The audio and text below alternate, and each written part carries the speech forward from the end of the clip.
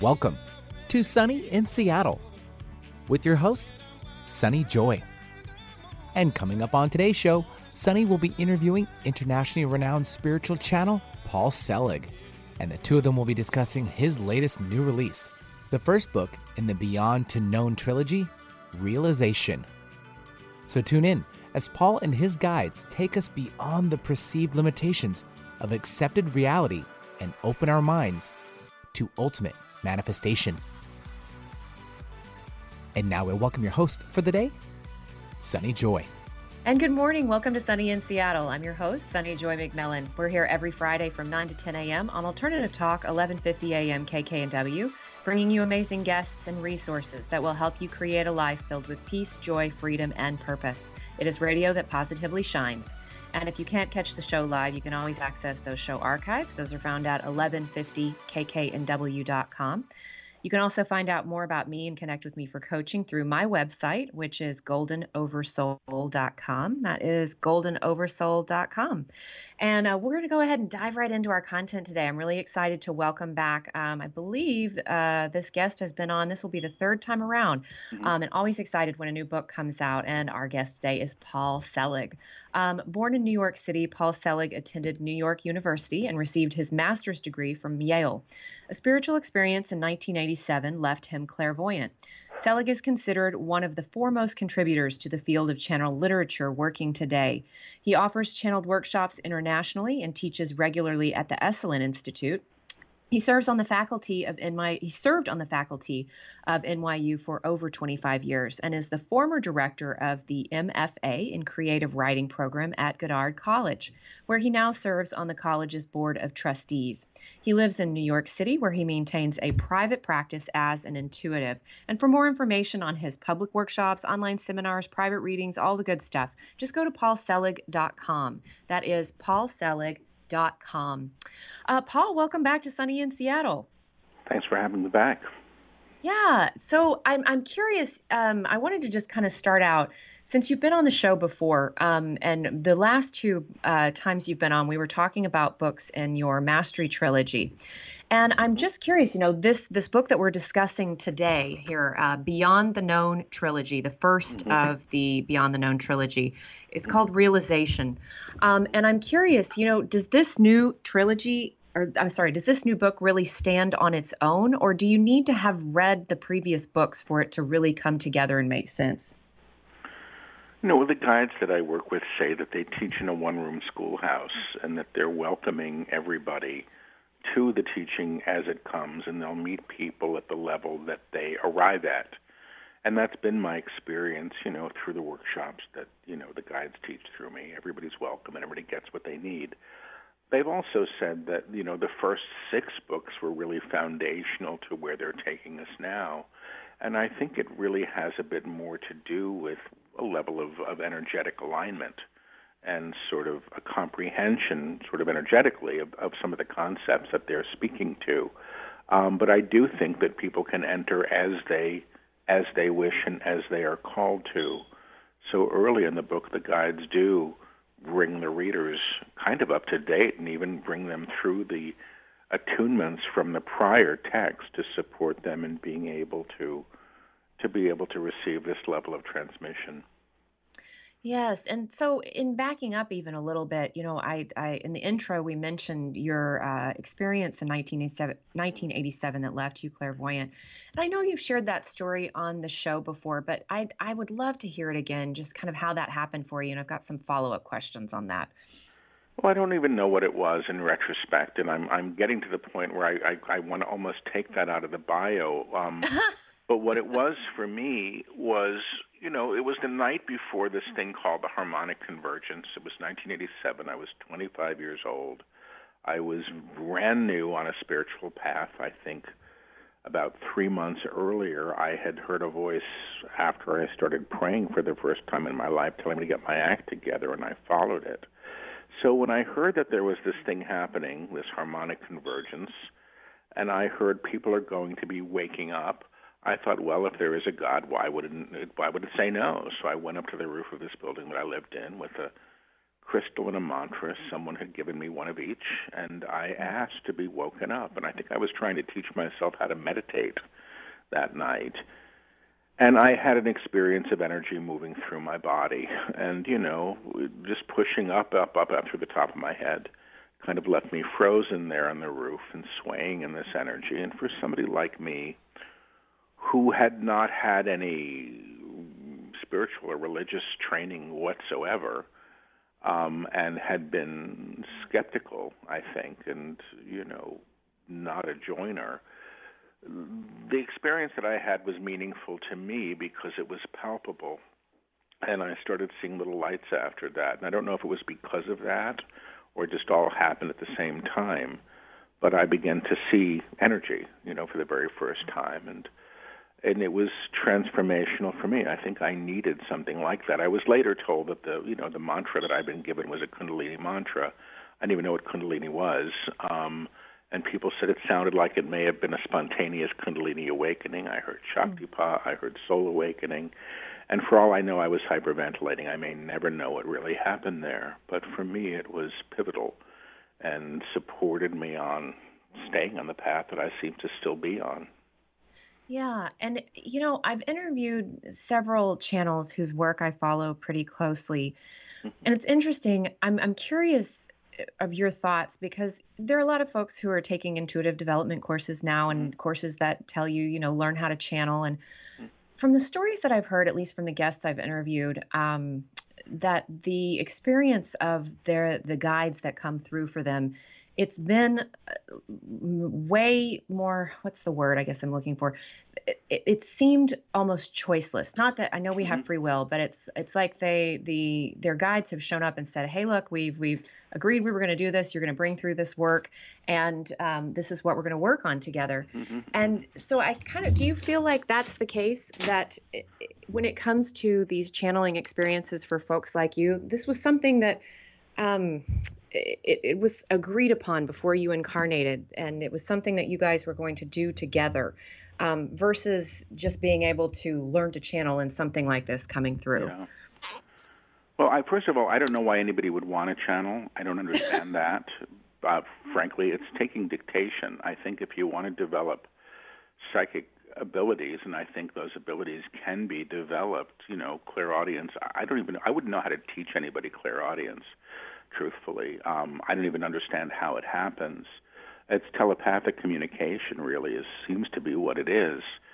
But, channeling is a very specific skill set. Claircognizance, clear knowing, which I think is just wonderful, doesn't involve your accessing information from an external consciousness. It really is sort of moving to your innate knowing, the divine knowing that's implicit in all of us. So I've been told by the guides, and it's been in the books, that yes, I agreed to this prior to incarnation, and this is something that I signed up for, and that I've been working with them prior to this time. And this may be a lifetime where I don't get killed for it, which that would be quite wonderful, given what I understand is my strange history with, esoterica. But, that's how I understand it. I do suspect that there are people that may have innate ability, and they take a class and they're opened up. When I studied energy healing, when I was about 31 years old, I was studying with a woman who was very gifted, but what she really did, my own opening followed that. The clairaudience came after that. The clairsentience came after that in really palpable ways, and I had to learn what those things meant through my experience of them. So I'm truthfully not a trained medium. I'm not a trained channel. I know people that can support other people in developing their skill sets and abilities, and I just show up and let the guides teach through me. That's my job. The one thing that you said that that I have to be cautious about is, the idea of you have to do this or this is what you have to do. The guides that I work with don't override free will. And truthful, I took 2 years off once in my probably late 30s. I just decided enough of this stuff, and I stopped doing groups. And when I picked up again, which was right after 9/11, because I was living in downtown Manhattan, and they'd given me a heads up about the whole thing, and I hadn't believed it. I started the group up again, and it was as if I had never stopped. They picked up as if we'd met the last week. The teaching picked up right where it left off. And I do believe that high-level guides, or I want to believe at least, are in real respect of our inherent free will. Yeah. I get nervous when somebody says, I'm opening up your channel and my guides are telling me I have to do X, Y, and Z or move here and there and, or marry this person or that, I go, whoa. I don't get information like that, and my guides would let me walk right headlong into traffic if I wanted to, unless I were to say, is this a good time to cross the street? And then they might say, not wise, because they would still honor my choice. Yeah, and that is one thing that I have noticed with your work that I think is unique, and I actually really enjoy it. I found myself laughing as I was reading this book because you definitely interject and you have this funny discourse with them where you're saying, this is preposterous. Wait, what is happening? I'm having a hard time getting on board with this. Yeah. And it really makes it very authentic. And I'm just curious how that relationship has developed with them where you can step in and question and doubt or whatever that looks like at the moment. Well, I say I'm a conscious channel, which means I'm present for the channeling, but I'm reseated. So my little meditation before I sit down, and the books are now done in front of students, so, to sit down and do a lecture, which may end up in a book, because the guides will say this is in the book, my meditation has been to imagine myself climbing into the back seat of a car and turning the steering wheel over. So I'm in the back seat. I may be sort of, napping in the back seat. But, if I hear something that I have real issue with from the front seat, I've been known to lean up to the driver's seat and say, please explain that, or this makes no sense. And for the most part, the guides will take the question, and they'll say, Paul is interrupting and blah, blah, blah, blah, blah. Once in a while, they'll say, Paul has a question, we're not going to take it. We will continue our lecture and address it later. And when they do that, I'm actually usually relieved because, it means they're in charge. They know where they're going. I don't have to understand it right now. I'm not the author of these books. I sit in a chair, I close my eyes, I hear one phrase repeated incessantly until I give it voice, and then the rest of the lecture follows, and then they say at the end, stop now, please, or period, period, period. And I know that's it for now. And that's my job. But my name is appearing on the covers of these books, and I don't want to be participatory to something that could be confusing, deceptive, any of that stuff. There's that simple level of accountability that I hold for my job as channel, and it's because the deal with the books is that the transcriptions are not edited. What's in the books is what's coming out of my mouth, and if the guides were to say the moon is made of green cheese for real, I would have to say, hey, wait a minute, and then they would either have to explain it, or not. But I'm not going to let that slide. And I know that people appreciate the interruptions. It's really not done for anybody else but me, truthfully, at the time that the transmission is occurring. There were times, and it's in one of the books, I think, where they told me to get up and take a walk around the block, and they'd still keep talking to, as if just get out of the room. In the very first book, they sent me to an outhouse with a magazine, while they continued talking. That was the preference. It feels to me as if it's a loving relationship. I don't feel judged, and I've had people say, your guides, I can't believe they would say that to you. It's all loving. And at times it feels a little bit like, I'm sitting before a wise teacher who has become wonderfully tolerant with my intrusions. But I think that's part of the agreement or the deal, if they're going to work through me effectively. If it comes to the point when I'm channeling in a deep trance, and I don't know if that will ever happen, and I'm not recalling anything of the transmission, now I recall about a third of it after the fact, But if that ever happens, so be it. Then that'll happen when I read, the transcript of the lecture. I'll go, boy, that was interesting. And I still do that now because I hear in fragments.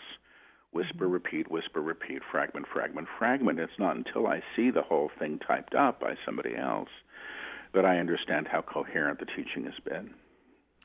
Yeah. And, before we really dive into some of the content in this latest book, I did want to ask one more overarching Hmm. question around this.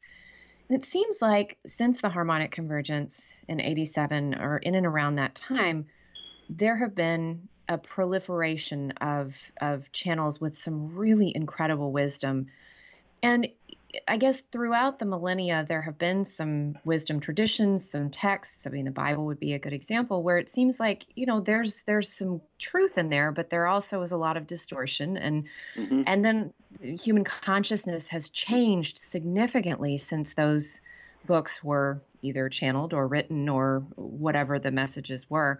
And so do you kind of feel like we're being given as humans that the guides are showing up, yours and others, to really help us in the awakenings, to supplement what's there, to meet us at the consciousness that we are in right now, to take us to the next level?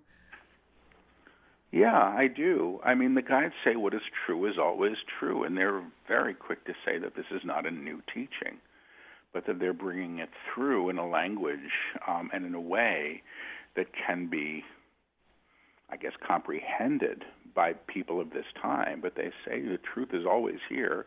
We just keep ignoring it and missing it or refuting it. I mean, that's my sense of this. And I like it when the guides say, what is true is always true.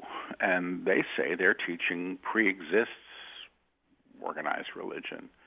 So I just have to kind of go, okay, we're getting help. It's coming in different ways through different systems. What seems to be a little bit different about the way these guides work is they come with an energy that for many people is palpable, and Hmm. they're supporting people in operating as a radio for that frequency. They say we're all radios, we're always in transmission.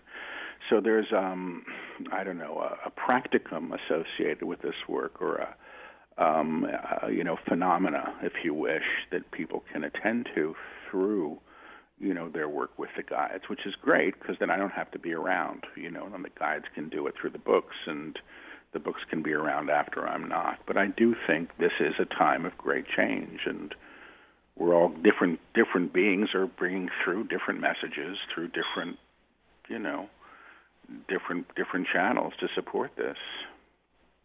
Yeah, and that actually makes me remember another question I wanted to ask you before we again dive into content, but that this is something that definitely feels very true with your work, that it is an energetic transmission. So sometimes even if I reread the words, sometimes I can't quite get my mind around them, but I know that the words are carrying a vibration that is Yeah. changing me just by being present with them and saying yes to the invitations that the Hmm. guides extend.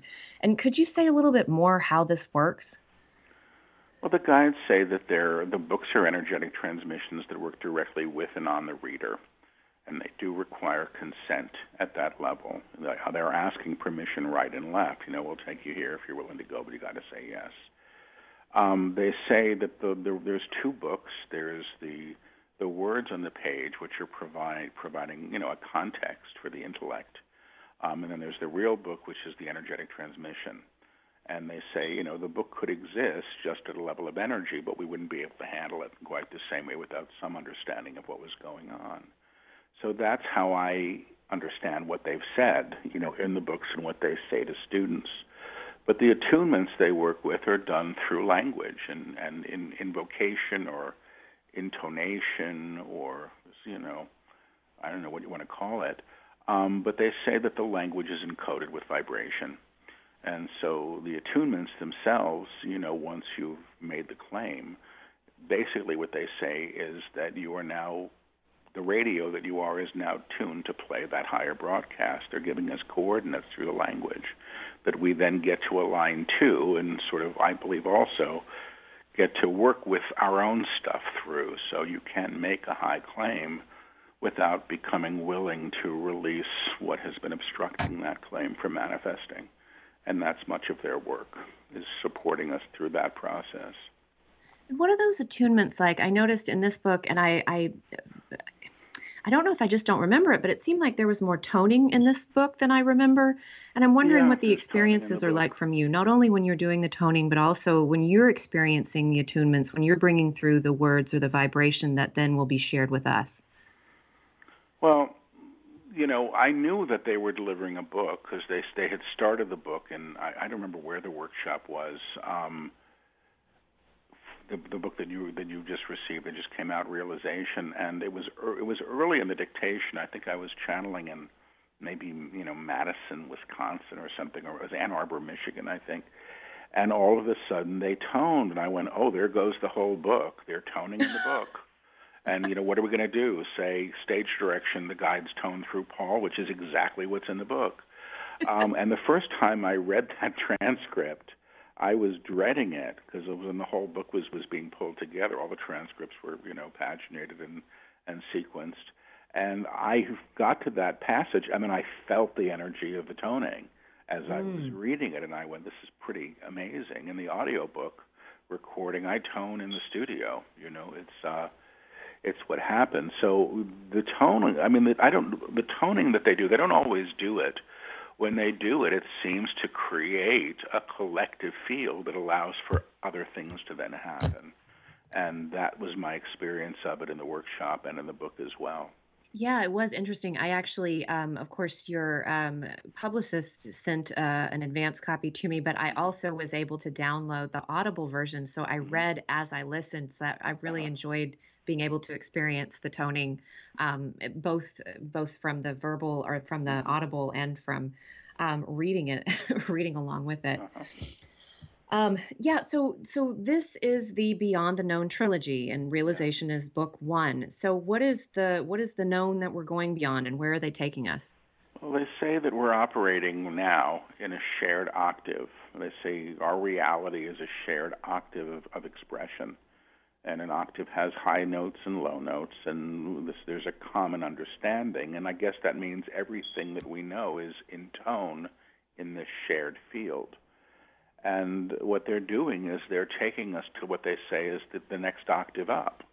They say any piece of music can be played or sung or known in a higher octave, and they say it can go on into infinity. The note C exists into infinity. We're used to the note C within this shared experience.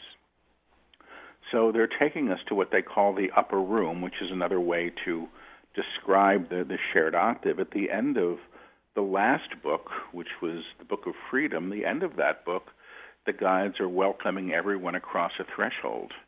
And I didn't know it at the time, but they said, the threshold really was to the upper room.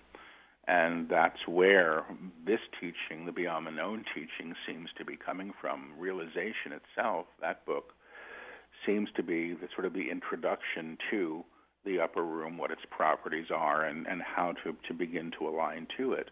The book that they've since channeled, and they finished it about 2 months ago, is really all about getting rid of all the crap that keeps you stuck on the lower floors, which was no picnic, I have to say. It was the hardest channeling I've ever been a part of. Really? Because my stuff, oh yeah, it was something. My stuff was flying, and I've never been so destabilized personally, and then have to walk into a room to channel before 100 people, and then the guides will deliver this beautiful, perfect lecture, that override my stuff. But what they were really doing, I suspect, was giving me the experience of the book as it was happening, which really is a book about releasing the mask of identity that we've become so attached to, and when you release a mask, you do have to see what the mask has been hiding. And the guides say in all their teachings, nothing can be healed until it's brought to the light. So it was very much a passage book. But I do understand it now, as the guides have talked about it. They say it really is like moving from one continent to another. And you can't expect to speak the same language or know the same things on the new shore. We want to, because we want to always drag the known with us. But the teaching of Beyond the Known really is the teaching of beginning to align to a higher octave. And they say it's from that place, from that level of alignment, and the attunement that they work with in that book, which is the attunement, I have come, which they talk about really as the realization of the embodied true self. And that by nature of being, that true self lifts what it encounters to the upper room through vibrational accord. The one in the upper room can lift a world to it there, but that's done through the knowing of the inherent divine in all things and not through excluding anything from it. Yeah, there's a lot to unpack there. So actually, this probably would be a good time to take our break before we start diving into some of the phrases and the new terms that have come up in this book. So yes, you're listening to Sunny in Seattle. I am joined today by Paul Selig, who has a new book with his guides out. It is starting a new trilogy, the Beyond the Known trilogy. This is book 1. It's titled Realization. And when we come back from our break, we will keep talking about some of the content and what exactly the upper room is. We'll be back in a few. The preceding audio was via a Skype call. Are you ready to get unstuck from a bad marriage and embrace your best life? If you're anything like me, you may have spent years creating a life that looks pretty good on paper. There's just one problem. Your marriage is unhappy and unfulfilling, but you're too scared to trade your comfortable life for a future full of unknowns. In my new book, Unhitched, I will give you the tools you need to make the right decisions about your marriage, as well as the confidence that your future can be better and brighter than you can even imagine. I share my own very personal story, and I will guide you through a clear process that will enable you to answer the question, should I stay or should I go? It's a process that will help you tune out fears and unwanted advice, and instead tune into your own intuition and inner wisdom, as well as exit a marriage gracefully and feel secure about your future. Get ready to trade confusion and stagnation for your best life. Unhitched, unlock your courage and clarity and unstick your bad marriage. Available today on Amazon.com. Sunny in Seattle, radio that positively shines. I'm Dr. Anthony Lazarowitz, and this is Climate Connections. On 10 acres near Washington, D.C., Lincoln Smith grows food, but he does not plant in large tilled fields or tidy garden rows. He farms in the forest. There is plenty of nutrition that can be derived from a more diverse forest-based agricultural system. In his forest garden, Smith grows trees that produce edible nuts and fruits, such as persimmons, mulberries, and pawpaws. The trees grow alongside mushrooms, greens, and perennial berries. Black raspberries, blueberries, currants, you name it. Smith also designs forest gardens for others, even in urban and suburban areas. He says planting small forest gardens not only provides more locally grown food, it increases the tree canopy. So we're providing better wildlife habitat. We're, of course, sequestering carbon in the trees themselves and in the soil organic matter that is accumulating year over year as you grow the forest. And then with the healthy soil comes clean water, because the water that falls on that site is going to filter through that soil before it goes into the stream, in stark contrast to, of course, a parking lot or a tilled field. So with forest gardens, people can grow food and help protect the climate, all on the same patch of land. Climate Connections is produced by the Yale Center for Environmental Communication. Learn more at yaleclimateconnections.org. Do you make a positive difference in the world? Do you have a talent, philosophy, base of knowledge, product or service that you know could help a lot of people if only you could reach them? Join Alternative Talk 1150's family of broadcasters and start walking down a fruitful path. As host of your very own program, dial 425-653-1150 and find out just how affordable it can be to have a show on 1150 AM. That's 425-653-1150. Alternative Talk, we have an opportunity waiting just for you. What do trees make you think of? Life, longevity, health? There's a reason for that. They're the building blocks of our ecosystems, capable of restoring land and environment while creating stable food systems and economic opportunity.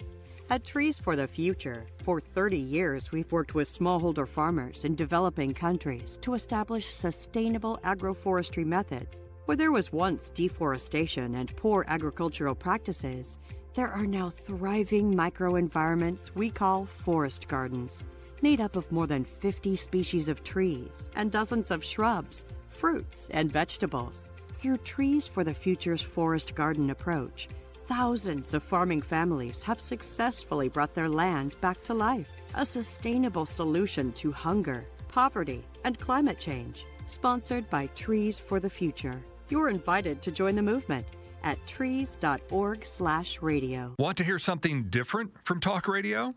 Keep your dial on Alternative Talk 1150. Welcome back to Sunny in Seattle. I am your host, Sunny Joy, joined today by Paul Selig, and we're discussing the latest book released with the guides called Realization, the first of the Beyond the Known trilogy. So one of the words that we were talking about before we went to break, you mentioned the upper room. So tell us a little bit about, since the Beyond the Known is taking us to a place that is beyond the known, what is this upper room that we're being guided to?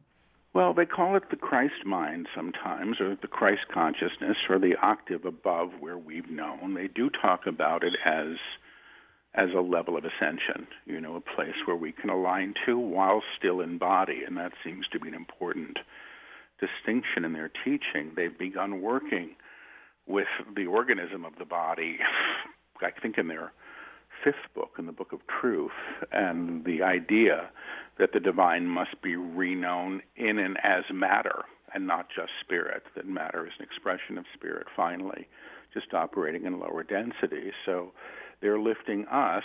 I know who I am. They say this is one of their claims. I know who I am in truth, which is the true self as identity. I know what I am in truth, which is the manifest divine. And I know how I serve, which is its expression. And they say it's that aspect of us, the entirety of us, that aligns to the higher level of vibration, which they call the upper room.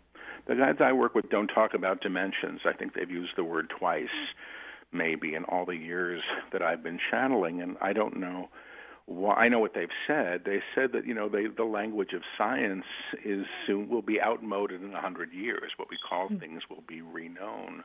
They're using the language of music and sound for this teaching, and maybe it's because I, did so poorly in science as a high school kid. I don't know, but they seem to not use a lot of that language through me. Yeah, it's interesting that you just mentioned science, because as I was reading this, one of the takeaways that I had is that when we are in the upper room, by virtue of our interactions with things that are in a lower octave, it can alchemize them. It can raise the vibration to the upper room. And it made me think of the observer effect in quantum physics, that the observer actually changes something, whether it becomes a wave or a particle, depends on whether there's an observer present. Well, that's what they're teaching, yeah. I haven't read quantum physics, and I actually don't read anybody's stuff, but I've had scientists come to the workshops and say your guides are speaking about string theory, and I don't even know what it means. But yeah, they say how we witness anything informs the thing we see.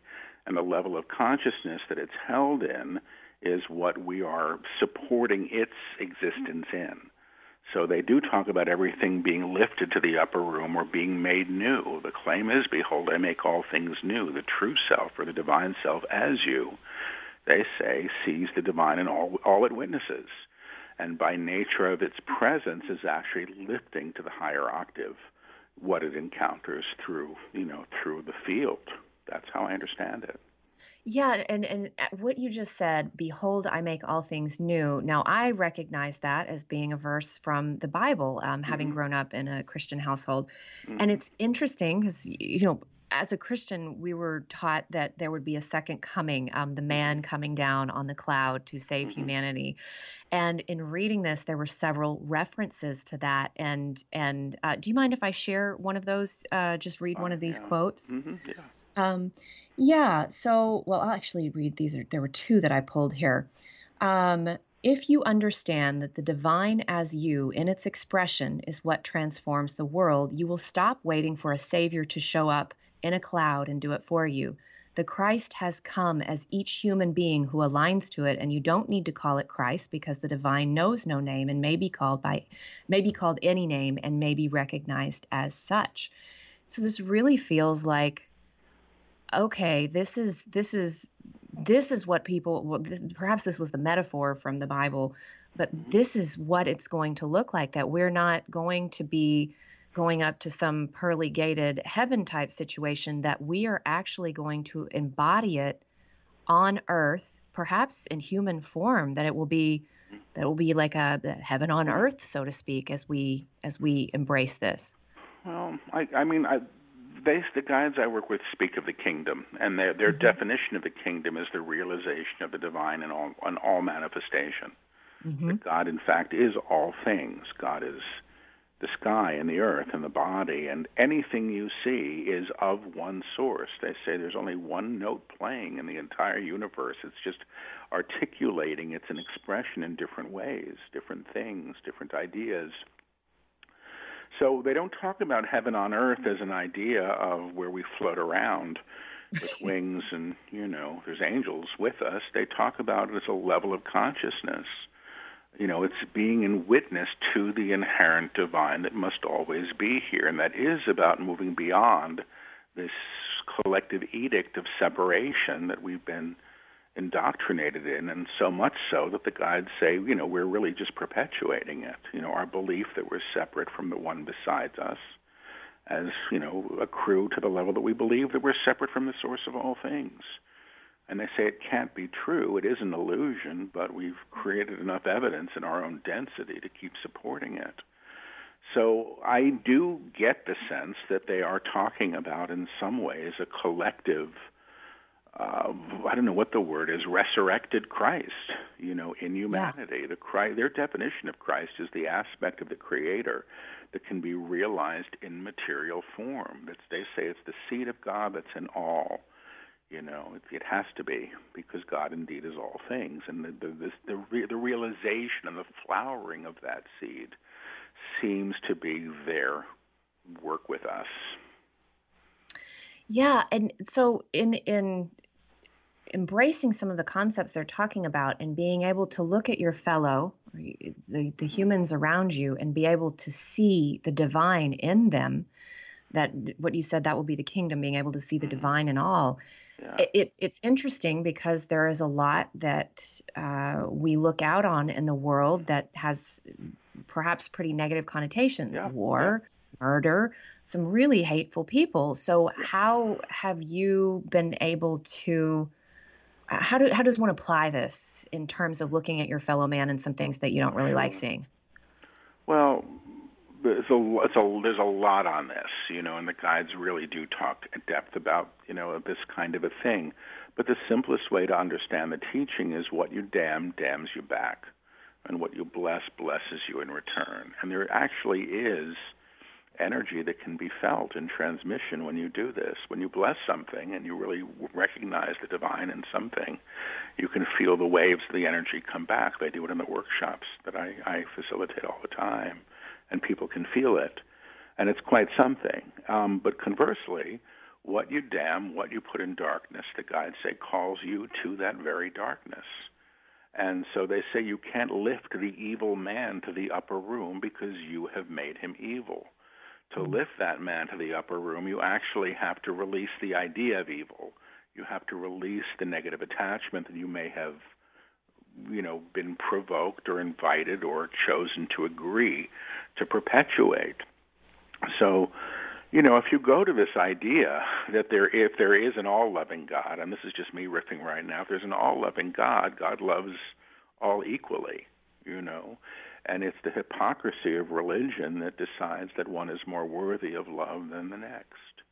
And that's what the guides would say. They would say, if you hear that, run in the other direction, because that's not true. It can't be true. Yeah, so the lifting to the upper room of what you see seems to be the key, yes. Okay, and so then in reading the book, I love that you always ask for examples, and those are really helpful to me when the guides make it specific, because sometimes I'm not sure if I'm interpreting the concepts correctly. Sure. But I would love if you can give more clarification. So I'm thinking, I can't tell if I am looking at something with my small self or if it truly is my true self, the Christed self, the divine self, that's doing the looking or the interpreting. I mean, I'm thinking, let me just use an example. If I look and I see, the Syrian refugees, and I think of how horrible it is that they're being put in these situations, and I am really angry at the people who are not supporting them. And if I look at that and I think, okay, I know that everything is God, so there is God in all of that is happening. is that my small self that's rationalizing it, or is that really my true self that's looking at Well, it? if I'm you're still giving it unclear lip how this service and applies. saying, well, everything's God, so that must be God too, I suspect you're in denial. I think the realization of the divine is an act that occurs. It's a level of recognition. There's a difference between thinking and knowing. And the guides say when you're thinking, you don't know. So I think, where the confusion comes at times is because I see this stuff and I get outraged, and the guides that I work with say, it's, self-righteousness is always the small self. But if I'm activated to that, to support something and to move it to a positive through my reaction to it, I can be provoked in a very positive way. I don't think this is a passive teaching. In the last book, the guides started taking apart the prison systems. I mean, it's like this whole idea of this culture's attachment to punishment, they say, which needs to be reknown if we're to lift as a culture, and our attachment to seeing people hung in the town square, whether the town square now is the internet or, the green, in front of the courthouse. But this is who we have been. So, my understanding of this as best I can is that the only problem that we have, and this is according to the guides, is what they call the denial of God. That's it. Now, the one who perpetuates murder or would enslave another or debase another, whatever it is, is one who has denied the inherent divine in himself, because you have to be denying it in yourself to deny it in another. The divine in you knows the divine in everybody else, but that can be obscured even though it's always present. That spark must always be there. So, to lift another is to realize the inherent divine that must be there in spite of all appearance. To the contrary, that doesn't mean if you walk across some guy, beating up his girlfriend on the street, you don't try to stop it. You stop it. And I mean, it's not about not acting, but we're always acting at the level of consciousness that we hold. So to realize the inherent divine in that man, to truly know that man, and to be able to lift him, according to the guides, will in fact be to transform the man, to re-know the man beyond the fear that he's acclimated to. The guides I work with say, the action of fear is to claim more fear. And every time we act in fear, and I would suggest retribution and all those other things are phases of fear, we create more of the same. They say we've lived on a plane so long with, war that we expect war. And as long as we expect war, we're going to keep having it. So we have to lift, and they use that word, lift, to a level of consciousness where war can't exist because there's no need for it. And war, they say, is an act of fear, often greed, because it's often about property or other things. But, to lift that is to move beyond fear, where war does not have to play itself out the way we're used to. Yeah, and I'm glad you brought up fear. Fear is mentioned a bit in the text, and I pulled one quote that the object of fear is to replicate itself at all costs. And it almost, the way that it was written or spoken, it made it feel like fear has its own consciousness or energy or something. And what do you make of fear in the book? Well, I know what you know. I channeled it and I proofed it, and you may have put more thought into it than perhaps I have. I mean, my big question about fear, because they have done that increasingly in the books, and they've sort of characterized fear, and they say, fear is its own broadcast. When they've said in the past, when you're in fear, you're not just in your own fear, you're aligned to all fear. You're in that level of broadcast, so you have to move beyond it. One of the ways to move beyond it is not to agree to it. They say, fear can be very seductive and it makes a very poor bedmate. You don't want to invite it in with you. It will take everything that it can. But they also say, because they're pretty consistent in their teaching, God is all things. And so then the question was, well, is fear part of God? And they say, actually, yes, but it denies God. It doesn't know that it is. So fear is of God because nothing can be outside of God, but it denies its own true nature, which is holy. And that when that flips, then fear itself is lifted. Do you understand? They say fear is a liar. And the guides say, in truth, a lie cannot be held. And when you bring the energy of the truth to this energy, it has to move, you know. Yeah, and that's where it just gets a little bit trippy for me, because I think, if we are the divine split off in form to experience itself, then how did it split fear off so wholly and completely that it would have its own, that it would be so far removed from the true self that it could exist and be doing its own thing over there, if that even makes any sense? It's a good question. I don't get that it's trippy at all. I just get that it's a creation. It's a creation. You replicate something long enough, it's got its own energy. That's really what it is. I mean, I don't know if I should even try to channel today. I'm a little distracted because I've got this beeping happening behind me, but I can see if they want to address this at all, and I'll just say that if I do channel it, I whisper and I repeat, and it's miserably distracting. So let me just see what they want to say. You're understanding fear wrongly. They're saying you're understanding fear wrongly. While it is a presence, has its own objective, it is not its own conscious. It is not its own consciousness. It is, in fact, your conscious. In fact, your consciousness, your projection that has amassed as this thing, When you feed anything, it grows. When you feed anything, it grows. And fear is fed well.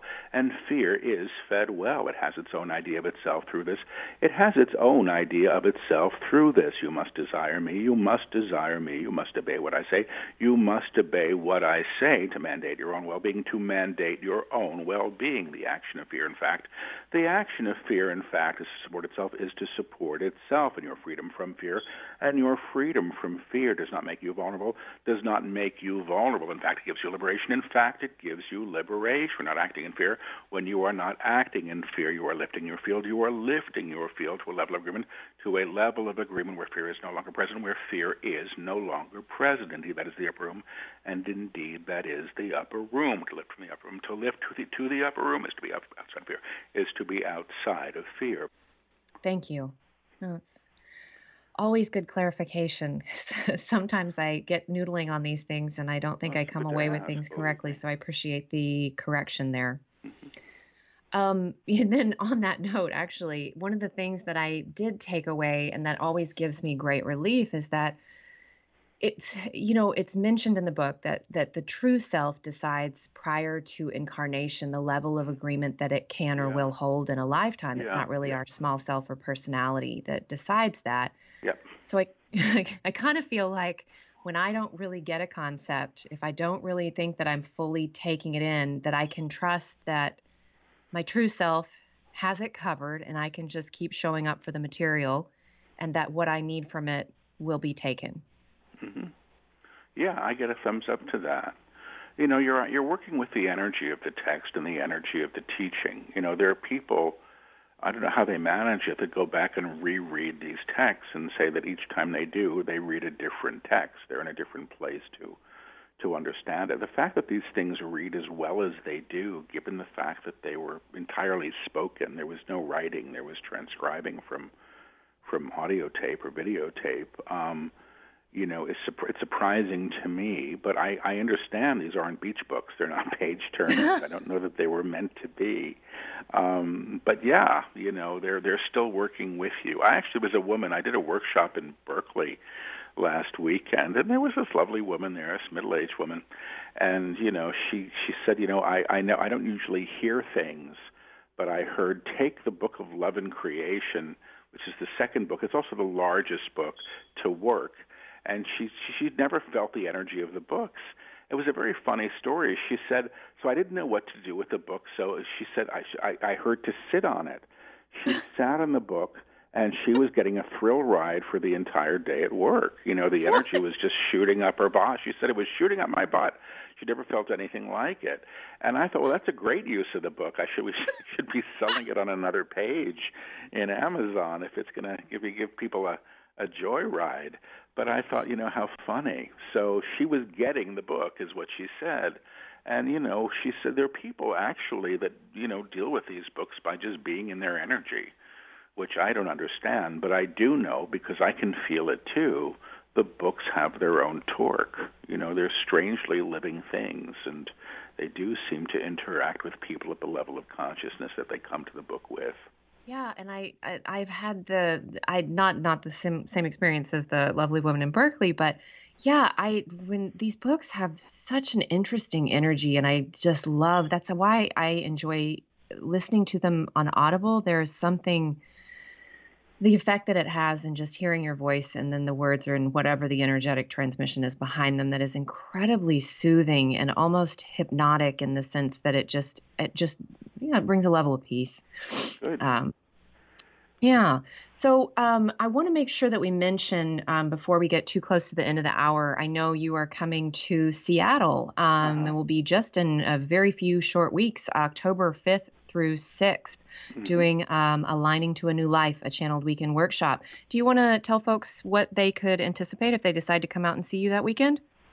Sure. I mean, every workshop is different. Usually in the morning, the guides will teach, and they'll tell us what they're going to do over the course of the next couple of days.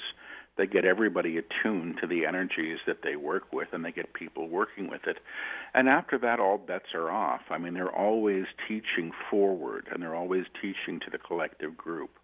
But a workshop is the guides teaching, taking questions on the teachings and on people's personal lives as well, and real hands-on work with the energy in ways that people can, work with, well beyond the days of the workshop. Once you're attuned for life.